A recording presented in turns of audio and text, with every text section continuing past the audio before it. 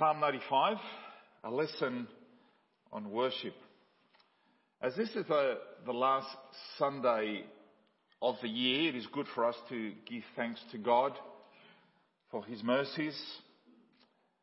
It is also the last Sunday in this location, as I've mentioned before, where we have served and worshipped for about almost 7 years. And Psalm 95 is a psalm specifically dedicated to worship, but it's also challenging in that it's also God speaking to us and exhorting us. Scholars suggest that it was used at a particular time of the year in the life of Israel. It was a festival called the Feast of Tabernacle, that they remembered a particular time in their history, and so they celebrated by going outside and living in booths, or let's call it small tents or little huts that they made out of palm branches. And they would live there in these, traditionally they would celebrate this by going out there for 7 days to remember what life was like for 40 years as they wandered through the wilderness. And they would remember their mistakes, and they would remember God's grace and forgiveness. So this particular psalm was used in that festival. It wasn't just all celebration, but it was also a sobering time. And for us, while we don't celebrate the Feast of Tabernacles, I think it's important as we come together as a church and as we worship and as we hear God's word to also understand, as the people of God, the journey that we travel through. And even though no author is mentioned for this particular psalm, the book of Hebrews attributes this psalm to King David. And you will note that there are two uneven sections, two very distinct sections. The first is a call to worship, and the second is a warning against ingratitude, rebellion. And the way we will look at it is in 3 parts, where we will learn about rejoicing, about reverence, and also what should be our proper response to God and His voice. First of all, in verses 1 to 5, rejoicing. Come, let us sing for joy to the Lord. Let us shout aloud to the rock of our salvation. Let us come before Him with thanksgiving and extol Him with music and song. And why do we do this? For the Lord is the great God, the great King above all gods. In His hands are the depths of the earth, and the mountain peaks belong to Him. The sea is His, for He made it, and His hands formed the dry land. So because of the invitation to come and worship the Lord, this psalm is called a call to worship. And the most easily recognized form of corporate worship is music and singing. Worship involves singing together because song and music is an expression of thanksgiving and praise directed to God. It doesn't just happen when we come together. It happens when you're driving, you're in the shower, you're at work or working in the garden, wherever it might be. Many times you find yourself singing to the tune of a hymn or a song that expresses what you feel to God. But singing becomes special when we can do it together, corporately, when we can come together as the people of God and sing His praises. And this is certainly very important as it stirs up our emotions. That's what it's meant to do. Sometimes there are tears of joy as certain songs bring out memories of special times in our lives. Sometimes tears of sadness when the words convict us, when we are confronted by our own sinfulness and God's holiness. If used in a proper manner, our emotions are not to be feared, are not to be suppressed. What we should be careful of is not to sing in a detached manner. Not with it. Our voices sing and our minds are somewhere else because we know the tune, we know the words, and so we don't make the connection to the heart. This is because half-hearted singing produces dullness in a service. It's easy to get the women to sing, it's harder to get the men to sing as well. For some reason they're more embarrassed. But at the footy, they're not so embarrassed, right? They just grunt.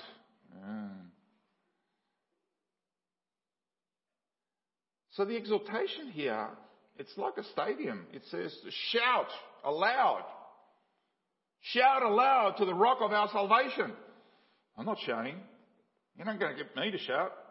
It's inappropriate. We're a Baptist church, remember? Subdued. Very subdued. Almost.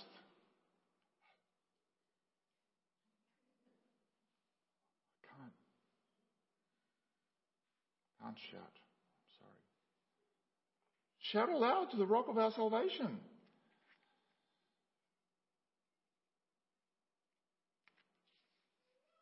And as we read verses 3 to 5, a good reason for thanksgiving and praise is because we are related to God in creation. He made all of this. He made all of this. Here we have the depths of the earth, the heights of the mountains, the breadth of the sea, the dry land, all the things that challenge men, that hold forth the promise of adventure, excitement, fascination. Let's go to the bush. Let's go and discover and take photos and go camping somewhere. And people do this, especially this time of year. There are some people, some men and women who do it very seriously. They risk their lives exploring Antarctica, climbing Everest, swimming across the channels. 70% of the earth is covered by water, and little by little we're exploring more and more of the oceans and the depths and the secrets of the depths of the oceans. Some do it for the beauty to behold and new species discoveries and all of that, but increasingly a lot more people are thinking about the resources that are contained within the oceans. And when the psalmist talks about the great king above all gods, is he suggesting that there is a pantheon of gods in heaven and God is the greatest? A bit like Greek mythology, type of thing. No.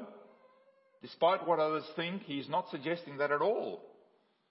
Only that men think there is one big God and other little gods around them. And as we know, every pagan society erects idols and call them gods.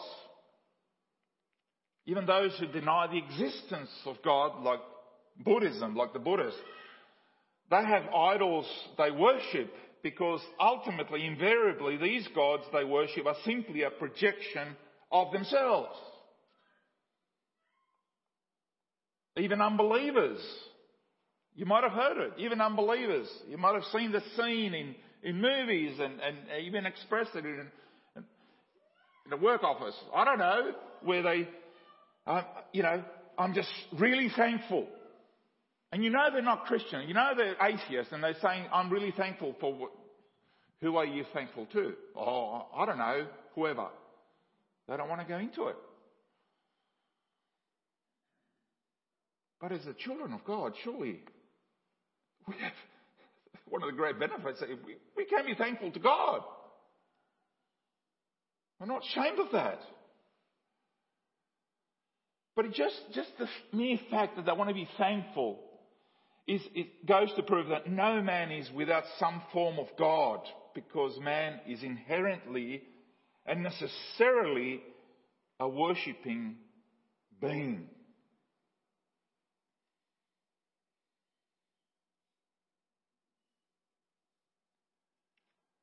Having said all that, the sooner that man worships the one true God, the better off he will be. So let us thank God, not only because he is in charge of all the resources that he gives to us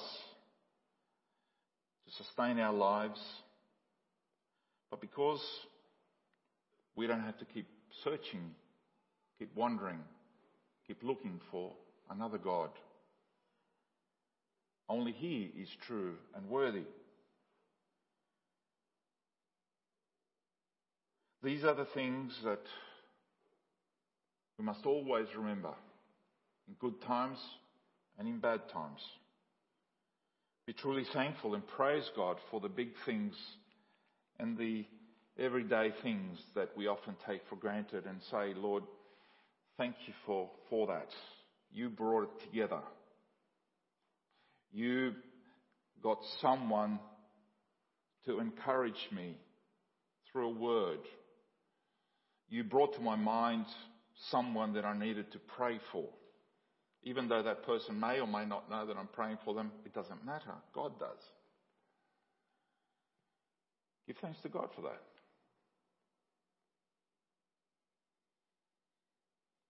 Dr. Ironside, H.A. Ironside, a big preacher from a few years ago, used to tell of an experience he once had at a restaurant. He ordered his meal, and just as he was about to eat, a man walked up to his table and said, "Do you mind if I sit down with you?" And Dr. Ironside said, "No, it's quite all right." So the man sat down. As was his custom, Dr. Ironside bowed his head and said a silent word of thanksgiving to the Lord before he ate, before the meal. And when he lifted up his head, the man said to him, "Do you have a headache?" Ironside said, "No, I don't." The man said, "Well, is there anything wrong with your food?" Ironside said, "No, why?" "Well," the man said, "I saw you sitting there with your head down, and I thought you must be sick, or there was something wrong with your food." And Ironside replied, "No, I was simply returning thanks to God, as I always do before I eat." The man said, "Oh, you're one of those, are you? Well, I want you to know that I never give thanks. I earn my money by the sweat of my brow, and I don't give thanks to anyone when I eat. I just start right in." And Dr. Ironside said, "Yes, you're just like my dog. That's what he does too." That's pretty blunt, isn't it? But very true. Reverence, verses 6 to 7. "Come, let us bow down in worship. Let us kneel before the Lord our Maker. For he is our God, and we are the people of his pasture, the flock under his care." So there are two distinct forms of worship here. So verse 1 was, "Come, let us sing for joy to the Lord." Now the other appeal is, bow down in worship. One is out here, the other one is down this way. One is an invitation to sing out loud, the other is an invitation for reverence and prayer. It is proper that we should worship in this way, for even in the early days of Israel, they had a combination. This was a pattern of worship.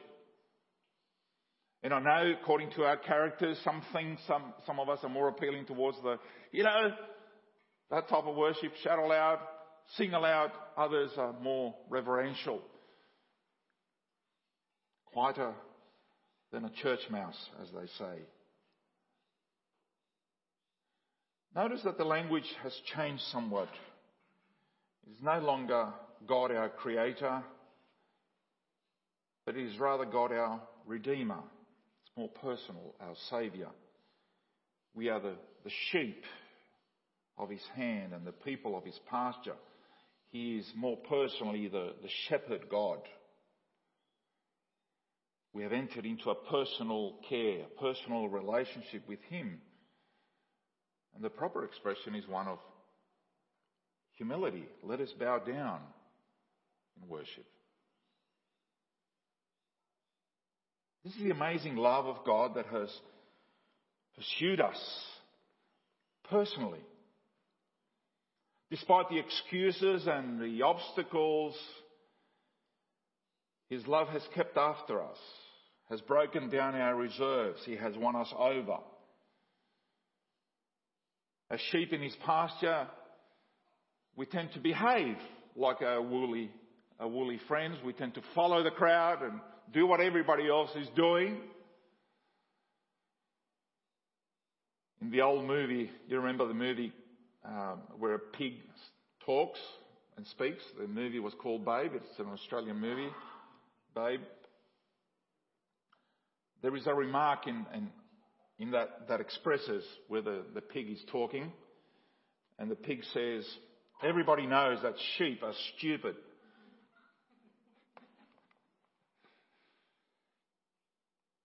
Isaiah, I think, is a little bit more soft in this expression. Isaiah expresses it in a more kind manner when he says, "All we like sheep have gone astray." That's what he says in Isaiah 53 verse 6. All, just like sheep, gone astray. But God has not abandoned his children. He has pursued us, found us, brought us back. Thus, out of a sense of gratitude, we kneel before the Lord, our Redeemer and Saviour, and thank him for his amazing love. We all have very different backgrounds and testimonies. We all have different experiences, but in the end, the same God who has brought us together. So we worship through song and prayer. We praise him for what he has done and for who he is. So what should be a proper response? Verse 7, the second part of verse 7 to verse 11. So today, if you hear his voice, I'll repeat that. Today, if you hear his voice, okay, if you're still asleep, I'll say it again. Today, if you hear his voice, the worst thing you can do is to harden your heart. So do not harden your hearts as you did at Meribah, as you did at Massah in the desert, where your fathers tested and tried me, though they had seen what I did. For 40 years I was angry with that generation. I said, they are a people whose hearts go astray and they have not known my ways. So I declared on oath in my anger, they shall never enter my rest. So note the change of voice in these last few verses. The first part was a human call to other men to worship God. Let us come, let us worship the Lord. But now it's the voice of God himself who speaks, preceded with this admonition. It says, today, if you hear his voice. It is now God who speaks to us to tell us that what he requires in our worship, that which makes worship meaningful, that we would listen to his voice. It sounds so simple, doesn't it? Listen to his voice. But in that, it's not just, yeah, I'll listen to you. Yeah. I heard you, Dad, okay? I don't want to get up, all right? I'll leave it for later. Today, if you hear his voice, that means now, do not harden your hearts. Because if you don't follow through on what you just listened and obey what he just told you, then it's like you haven't heard anything, have you? It is great to come together, but the value of the experience is minimized if our thoughts are wandering somewhere else, even as I'm speaking now. From here, it might look like you're all paying attention. But having sat there myself, I know that some of you are probably thinking. Some of you, your watch has stopped working, you know. It's already 10 minutes. Some are fishing. Some are cooking. Some are planning the trip that they're going to take, these holidays. Others are paying the bills in your mind, saying, oh, I've got to pay the water. Can I just say that out of the 168 hours in the week, 1.5 hours at the most that we spend here together, it's not a lot. It's not a lot, really. And I know that some have to travel further and set up and all of this and all the preparation, but whatever we do, it's not for me, it's not for the music team, it's not for everybody else who is here, it's not for the board. We do it for God. He's talking to us, to me, to you. He's trying to get through to us about what is important, what is true worship, what is a life lived for Him. So the central part of worship is to listen to the Word of God, the voice of God. And this is why the reading and the teaching and the preaching of Scripture is a central part of worship. And in the history of the church, as you know, there have always been temptations to move away from that, to be distracted by other things. Some have become more liturgical. Others, it's all about the music. Others get up to the pulpit and offer nothing more than personal opinions or story after story, or just, personal improvement tips, how to be a better father, a mother, how to be a better leader, and so on and so forth. Something that will tickle the ears of the crowd. But there can be no true worship if we're not listening to God, hearing what He says. Get soaked into the Word. Correct our attitudes and reactions. If we are offended by the Word of God, good on you. God is talking to you. Maybe you need to change something, eh?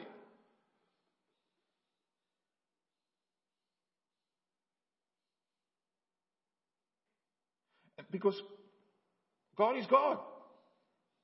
And when God gives a strong warning, especially a lesson from history as we're about to see, He says, do not harden your hearts as you did at Meribah, as you did. He doesn't say as they did, your fathers did. He does that in other places, but here He says, as you did. They were there. They were there with their fathers and grandfathers and great-grandfathers. When they failed, we also failed. Do not harden your hearts as they did at Meribah, as you did at Massah in the desert, where your fathers tested and tried me, though they had seen what I did.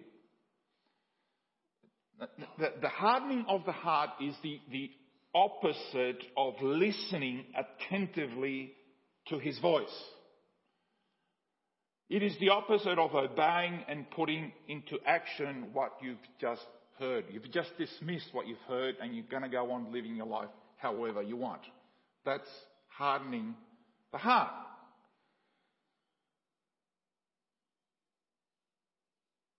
And this What is the psalmist referring to here? This is an example of what happened back in Exodus chapter 17, which occurred very shortly after they had just did they had witnessed an amazing miracle, the crossing of the Red Sea. After the 10 plagues in Egypt, God delivered them. They saw what He did, and only after 1 week into the desert, into their deliverance, they come to a place where there was no water, and they became thirsty, and they started what? Started complaining.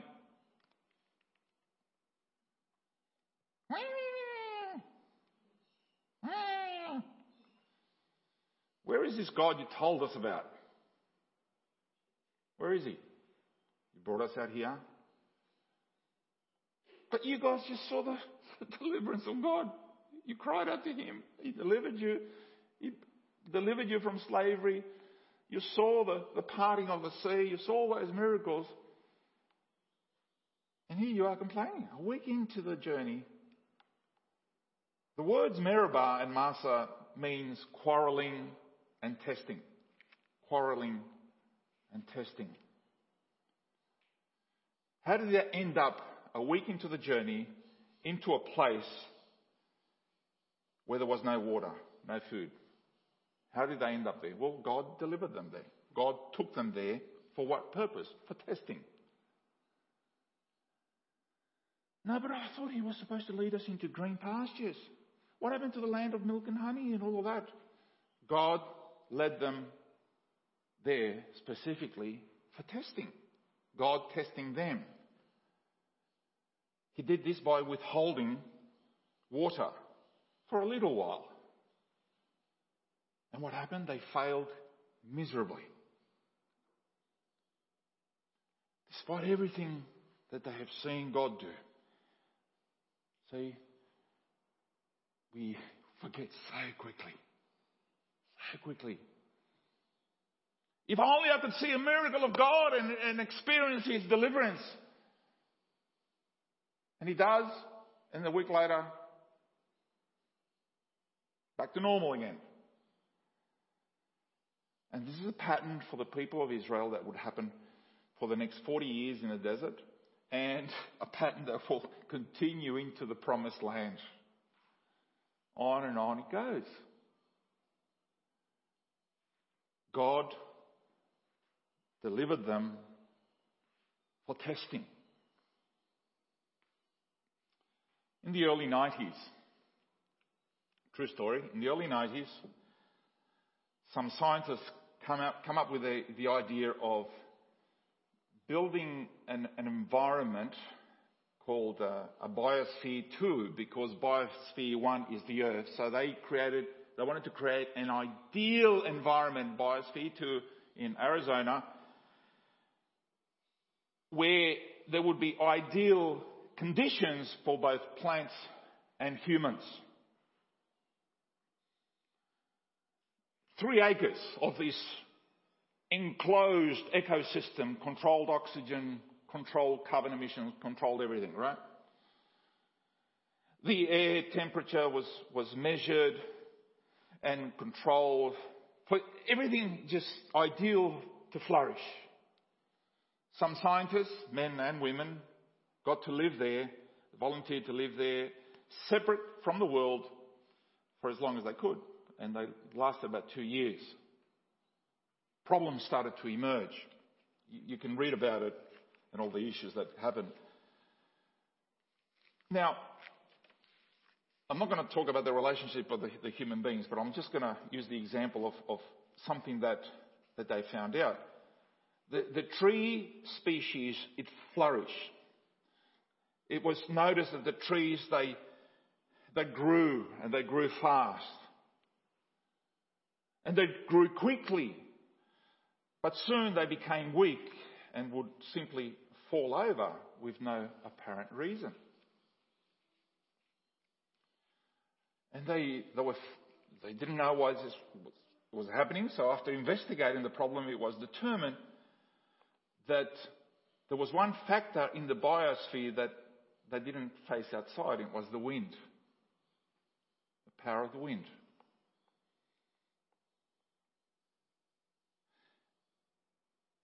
There was a lack of wind within the biosphere. The trees were not developing what is called stress wood. Stress wood. Stress wood develops when small cracks are formed in the tree's wood when put under stress, usually from the wind. And stress wood are these cracks that start to appear, even in healthy trees. When you cut them, you see all these. So the wind keeps trees constantly moving. And you can hear them sometimes creaking and moving. It helps for the tree to grow towards the light, to seek the light, to strengthen it, to seek the best position for it to continue to grow. Without stress wood, the tree can grow very quickly, but it cannot support itself fully. Many of these trees started collapsing in on themselves. It cannot survive the wear and tear. In other words, the trees needed some stress in order to thrive in the long run. You know where this is heading, right? You know all the stress and stuff that you complained about the last year? Can't cope and all of that? Well, God knows what is your stress level. Yes, there are cracks in all of us. But God has actually put them there for a reason. Cracks start to appear, but maybe it's because He's strengthening our fibres as well, right? Our spiritual fibres, so we can stand up. So we don't just tip over the next challenge when the wind's a little bit stronger. It's important for our children to also face these stresses. Don't protect them so much from the world that you forget to let them grow, to make their own mistakes, to make their own decisions, and understand the challenges of life. You can't bubble wrap them, because God doesn't bubble wrap us either. We need to grow. We need to be strengthened. We need to be fortified. We look at the past year and see the many challenges that God has put before us, both as individuals and as a church. The Apostle Peter wrote to the Christians under severe persecution and trials. In 1 Peter, this is what we read in chapter 1. In all this, you greatly rejoice. Don't forget that. In this you greatly rejoice. Though now, for a little while, you may have had to suffer grief in all kinds of trials. Okay, so why are they there? These have come, funny you should ask, these have come so that the provenness of your faith, of greater worth than gold, which perishes even though refined by fire, may result in praise, glory and honour when Jesus Christ is revealed. That is the purpose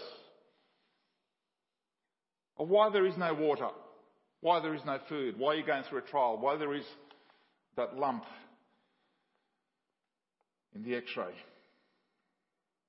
God allowed it. God is sovereign. In God's refining process, God has many levers, as I like to say, in His toolbox. Many things that He uses in our lives to perfect us, to make us more holy, to make us more in the image of His Son. So we can choose to accept the testing from God. Accept the testing from God. Or we can do as the Israelites did. They tested God.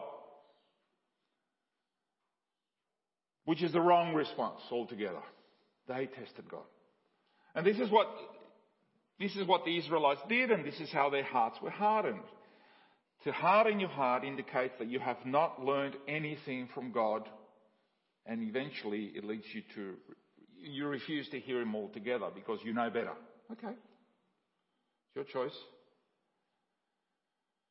The worst thing that can happen is that come to church, you're exposed to His Word, and never change. You remain as you are. He desires that worship through music, through song, through the Word, through prayer. We come together. It should stabilize us, steady us. As we are blown by the wind, we stay still. And cracks appear. They are meant to be there. Stress would. So that we don't tip over into unbelief, into rebellion, into testing God, which is the worst thing you can do. And the lesson that the people of Israel had to learn the hard way through judgment is what He said. So I declared on oath in my anger. Yes, God does get angry. In my anger, they shall never enter my rest. If there is a benefit, a very important benefit from worship is that it enables us to learn how to rest in God. And this theme of rest often comes up in the scriptures, doesn't it? Especially in Hebrews chapter 4, which Hebrews 4 actually quotes this psalm. Rest means to depend upon God's activity, not mine. I can't control. The Hebrew greeting shalom, which you should know, encapsulates this idea of peace and rest. And there is no better way to see rest than how Hebrews defines it. Hebrews chapter 4 verse 10. For anyone who enters God's rest also rests from his work. Enter God's rest, you rest from your own work. That is grace, isn't it? And that is what God wants for me and you. Learn from the lessons this past year and the years before. And whatever the next year throws at us, rely more and more on God, because God is going to lead us there. There is actually no book you can read, no practice you can undertake, no meditation, no self-improvement course which will bring you peace of heart. It's not going to happen. Because in the end, you will not come to rest. You will not find that rest if you don't listen to His Word, if you don't do what He says. That is why it's so important when we worship together, when we come together, to listen to His Word. Let it correct us. Let it search our hearts to make us more and more in the image of the Son. May God bless us. Amen.